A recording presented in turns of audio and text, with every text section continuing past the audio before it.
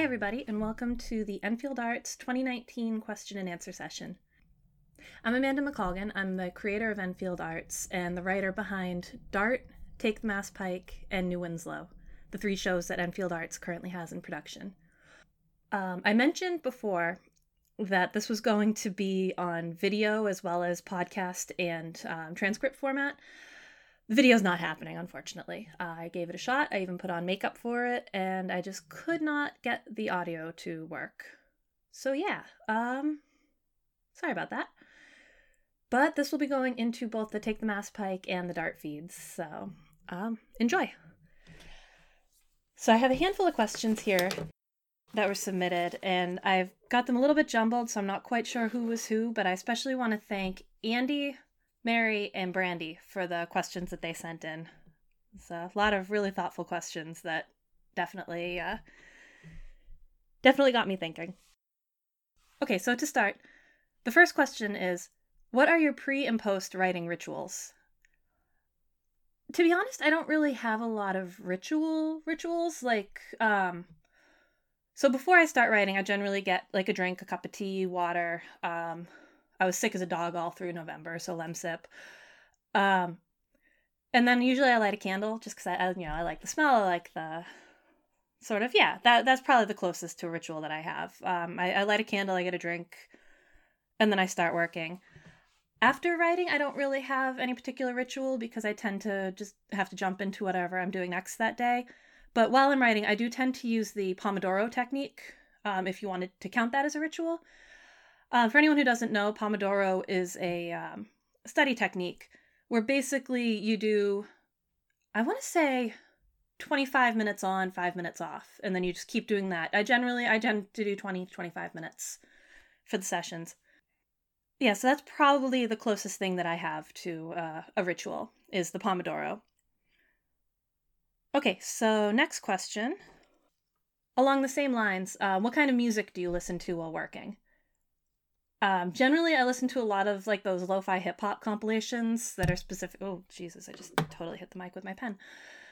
Yeah, so I generally listen to a lot of lo-fi hip-hop compilations on YouTube. And then a lot of times it depends on the project. I might get kind of caught on some music and listen to it pretty regularly.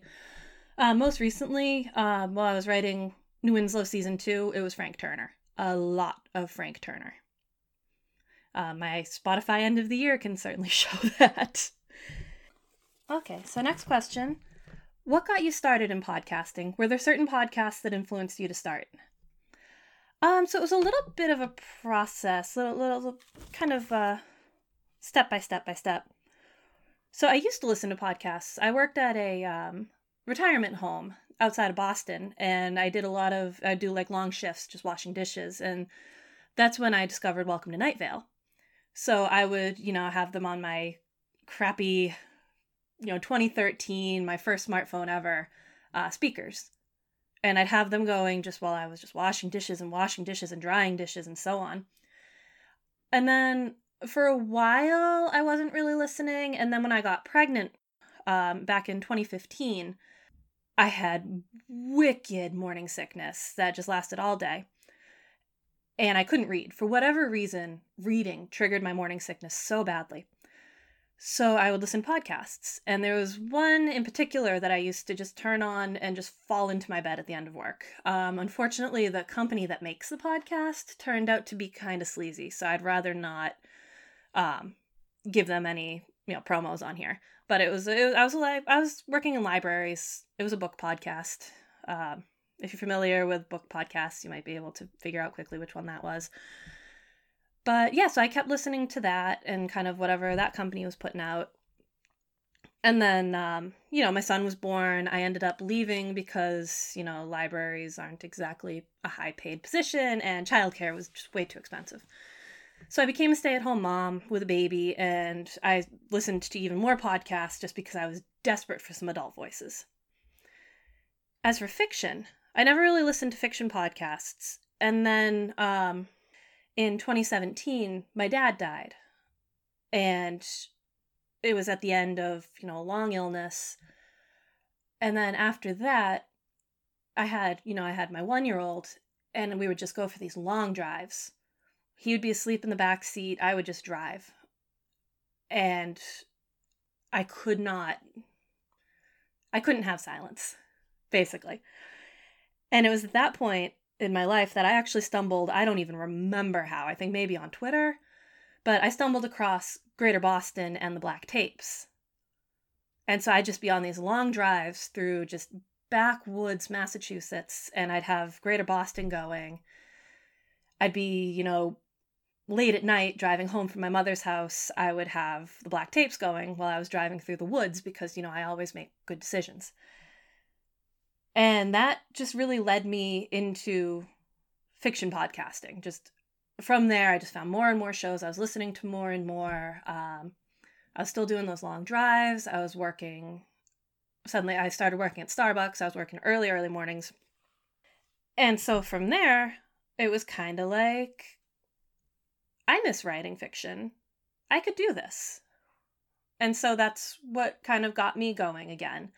So, and the nice thing too, not only were the creators, especially, Greater Boston, and then I found Ghosts in the Burbs, and just, again, I absolutely fell in love with it.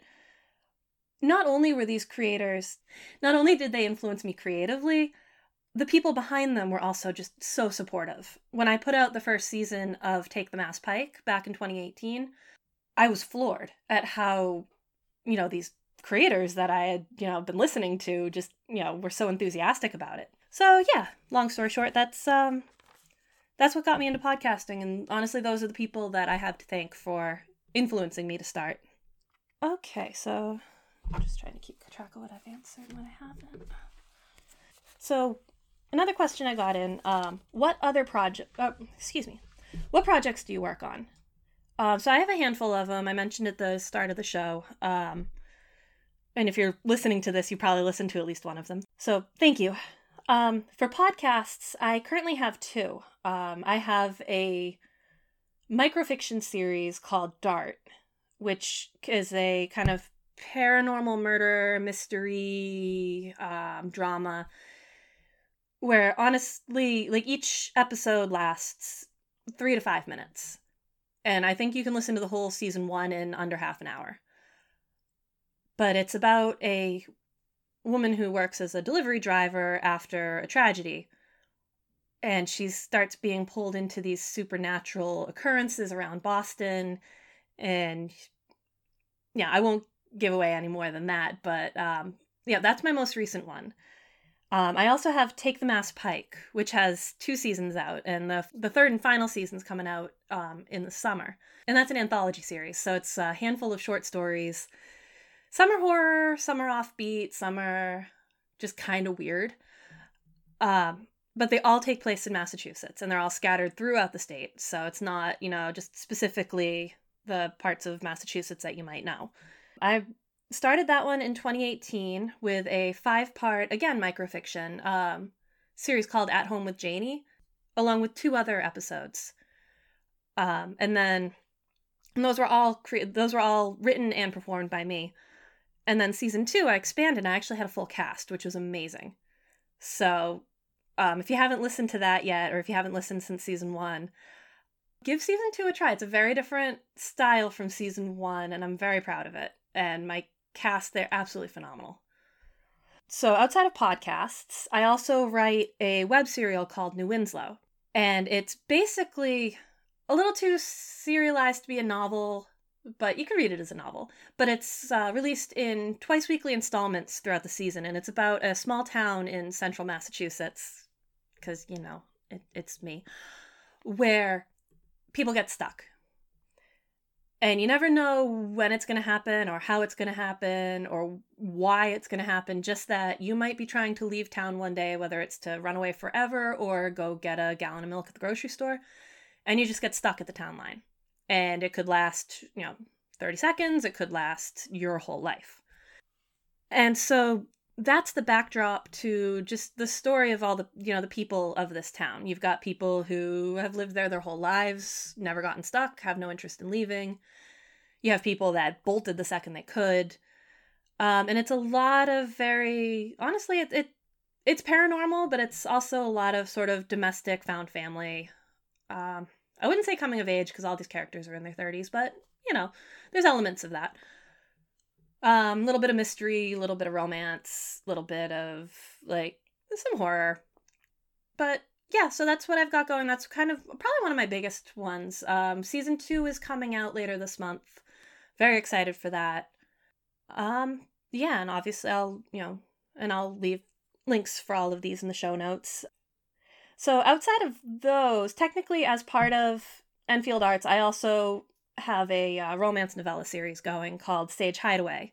The first book is out, and it's, a fairly short.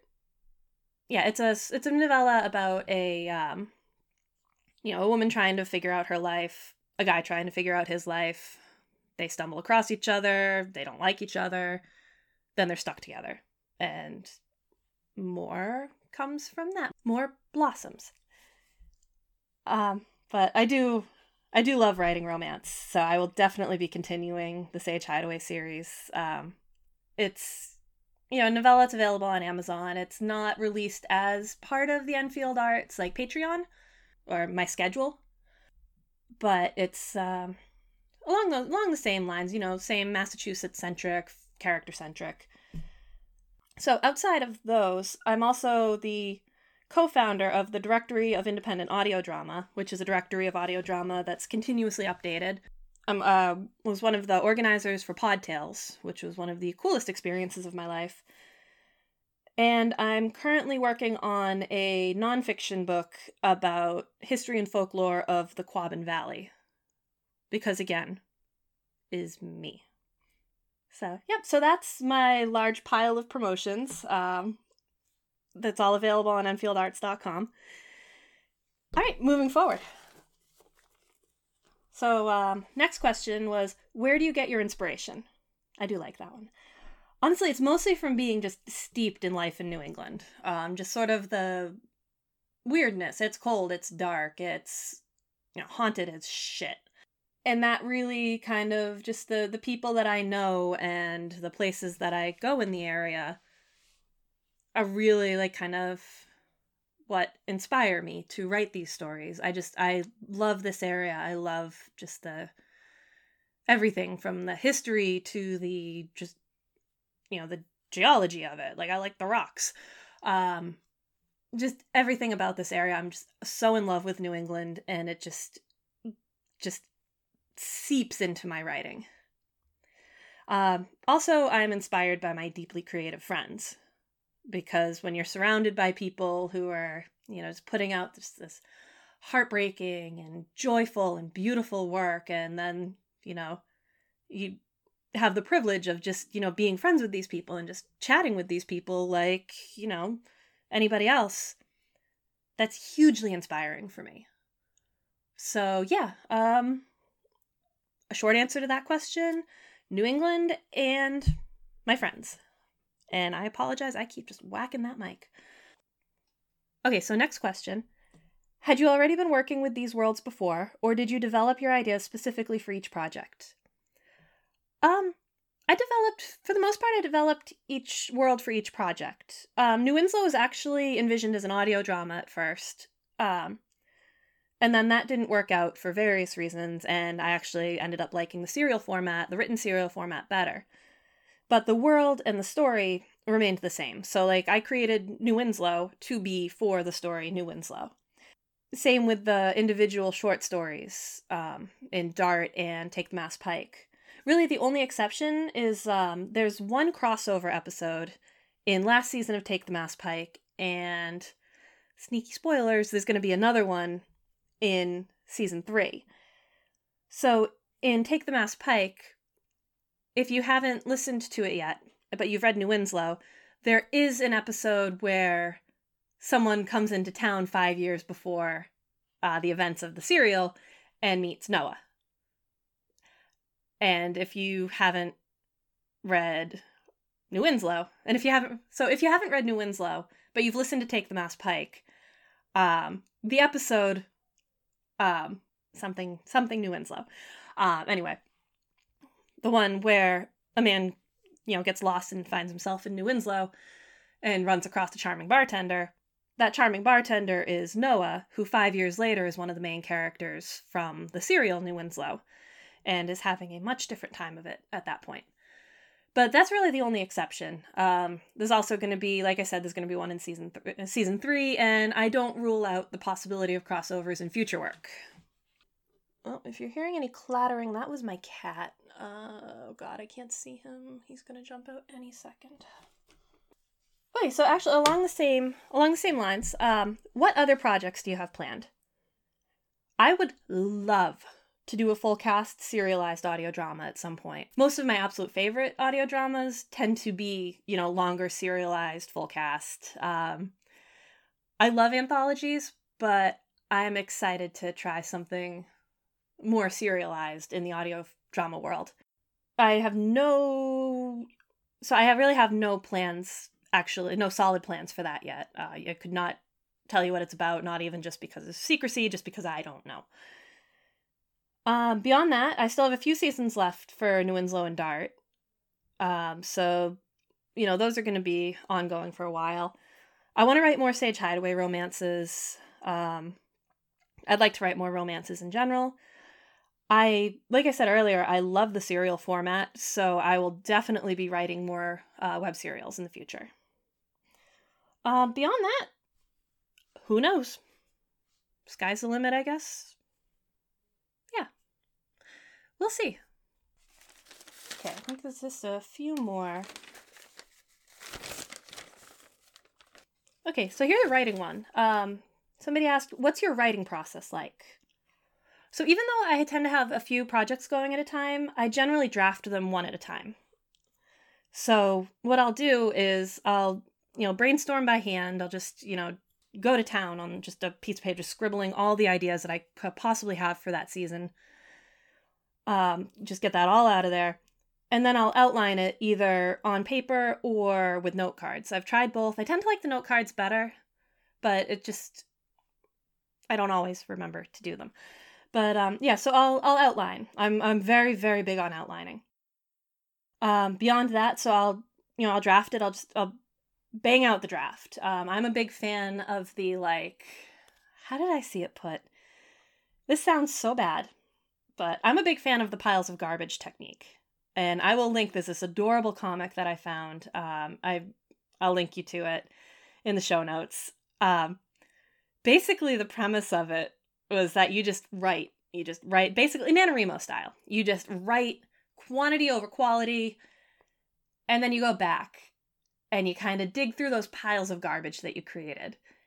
And you're bound to find, how did the comic put it? It's like, you're bound to find some delicious potato chips, was how they put it. And it was so cute and so charming that I was like, yes, that is my approach. So I write quickly, I follow the outline, but I'm not, if something else pops up that might be good for it, I'll also write that out. It may or may not see the light of day. So I draft it. I do multiple rounds of edits. I'll edit for, big things first, like, massive gaping plot holes. For the love of Christ, I'm sorry. Just massive gaping plot holes, just things that don't work. I'll just just smooth it out first and get the general, not even the skeleton, more like the muscles on the skeleton formed. And then I'll do, another round and fix all that. And then I'll go through and do smaller, more of a line edit.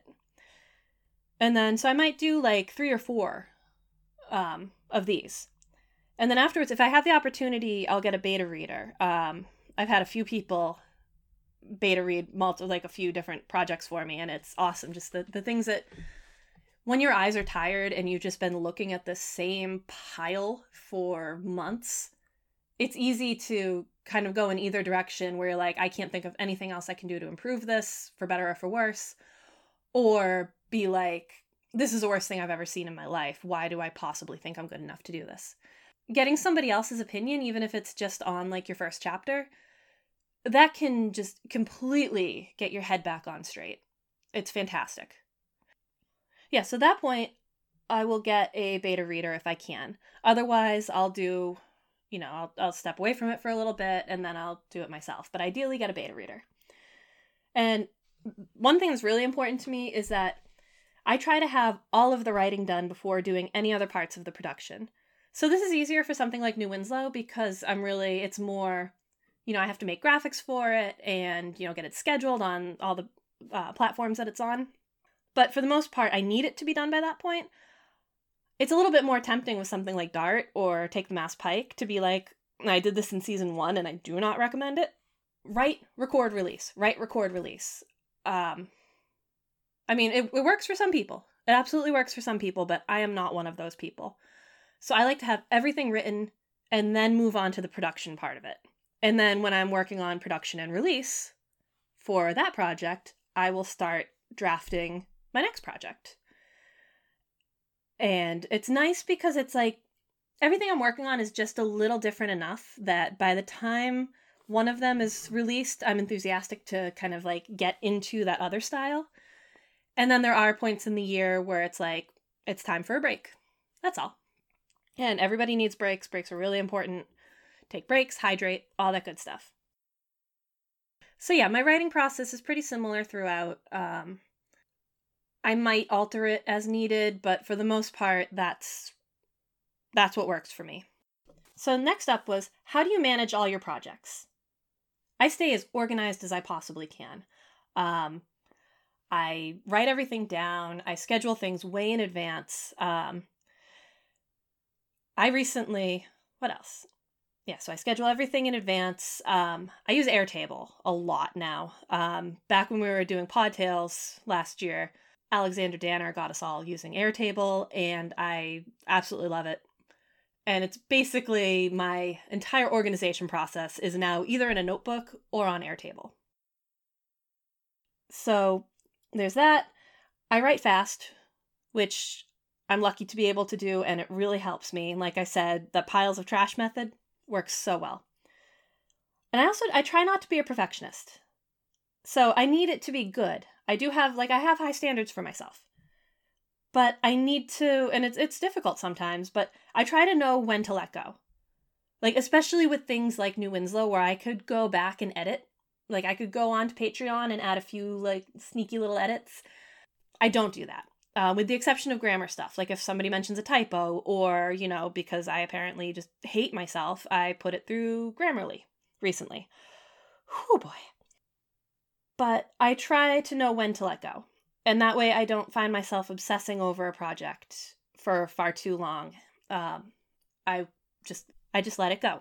And then just move on to the next thing. And again, different mediums help keep things fresh. So I don't get burned out as quickly, because I'll go from podcasting to prose to, back to podcasting, but a different kind of podcasting. And it just keeps things interesting for me. Okay, so for the final question, this one came from Mary. I know. I mentioned something on Twitter recently about working at haunted libraries, and Mary wants answers. So yes, I did. I worked at the Boston Athenaeum before my son was born, and it was the best job I've ever had. It was so cool. So this is a private library on Beacon Hill in Boston, and it's historic. Like, all of the kind of the big name Boston authors were members there, and it is haunted as shit. So there's an old story about Nathaniel Hawthorne. He was a member there, and he goes in one day and he sees this reverend. I can't remember the reverend's name. It's going to come to me as soon as I shut off the mic. So he sees this reverend that he knows who's reading the paper. And just sitting in the reading room, reading the paper, no big deal. The thing is, Hawthorne read that guy's obituary last night. That reverend is dead. So it happens a couple of times, and Hawthorne doesn't introduce himself ask him, hey, why are you here? Because they were never introduced in life, so he thinks it would be awkward to do it in death. If that's not the most Massachusetts thing you've ever heard. But yeah, so it's just this old building. It's full of history and ghosts. The Granary Burying Grounds out back. I love it. I absolutely love it. It's such a cool building. Such a cool place. If you ever get the opportunity to visit, I highly recommend it. that's the big ghost story. But then there's also, supposedly one of the elevators is haunted. It's terrifying to shut down at night. To be honest, I never actually saw ghosts there, but I knew all the stories, and, you get those weird feelings in creepy old buildings like that. So I wouldn't be surprised if there was one hanging out, locking up with me at night. Okay, so that's all the questions for today. I just want to thank everybody. This has been an incredible year. This was the first year that Enfield Arts was a thing. This was my second year of podcasting, and it was life-changing. So thank you so much. Thank you for listening. Thank you for reading. If you want to support Enfield Arts and what I'm doing here, there's options in the show notes, including, ways that you can support me monetarily, Patreon, Coffee, or, you can buy the books, or you can do it, you can do it in a non-financial way. Sharing these things makes such a difference. Posting online, posting your reactions and recommendations, and it just makes such a big difference. It already has. So thank you for joining me for the 2019 Q&A. I'm very, very excited to see what 2020 brings. All right, thank you. Bye.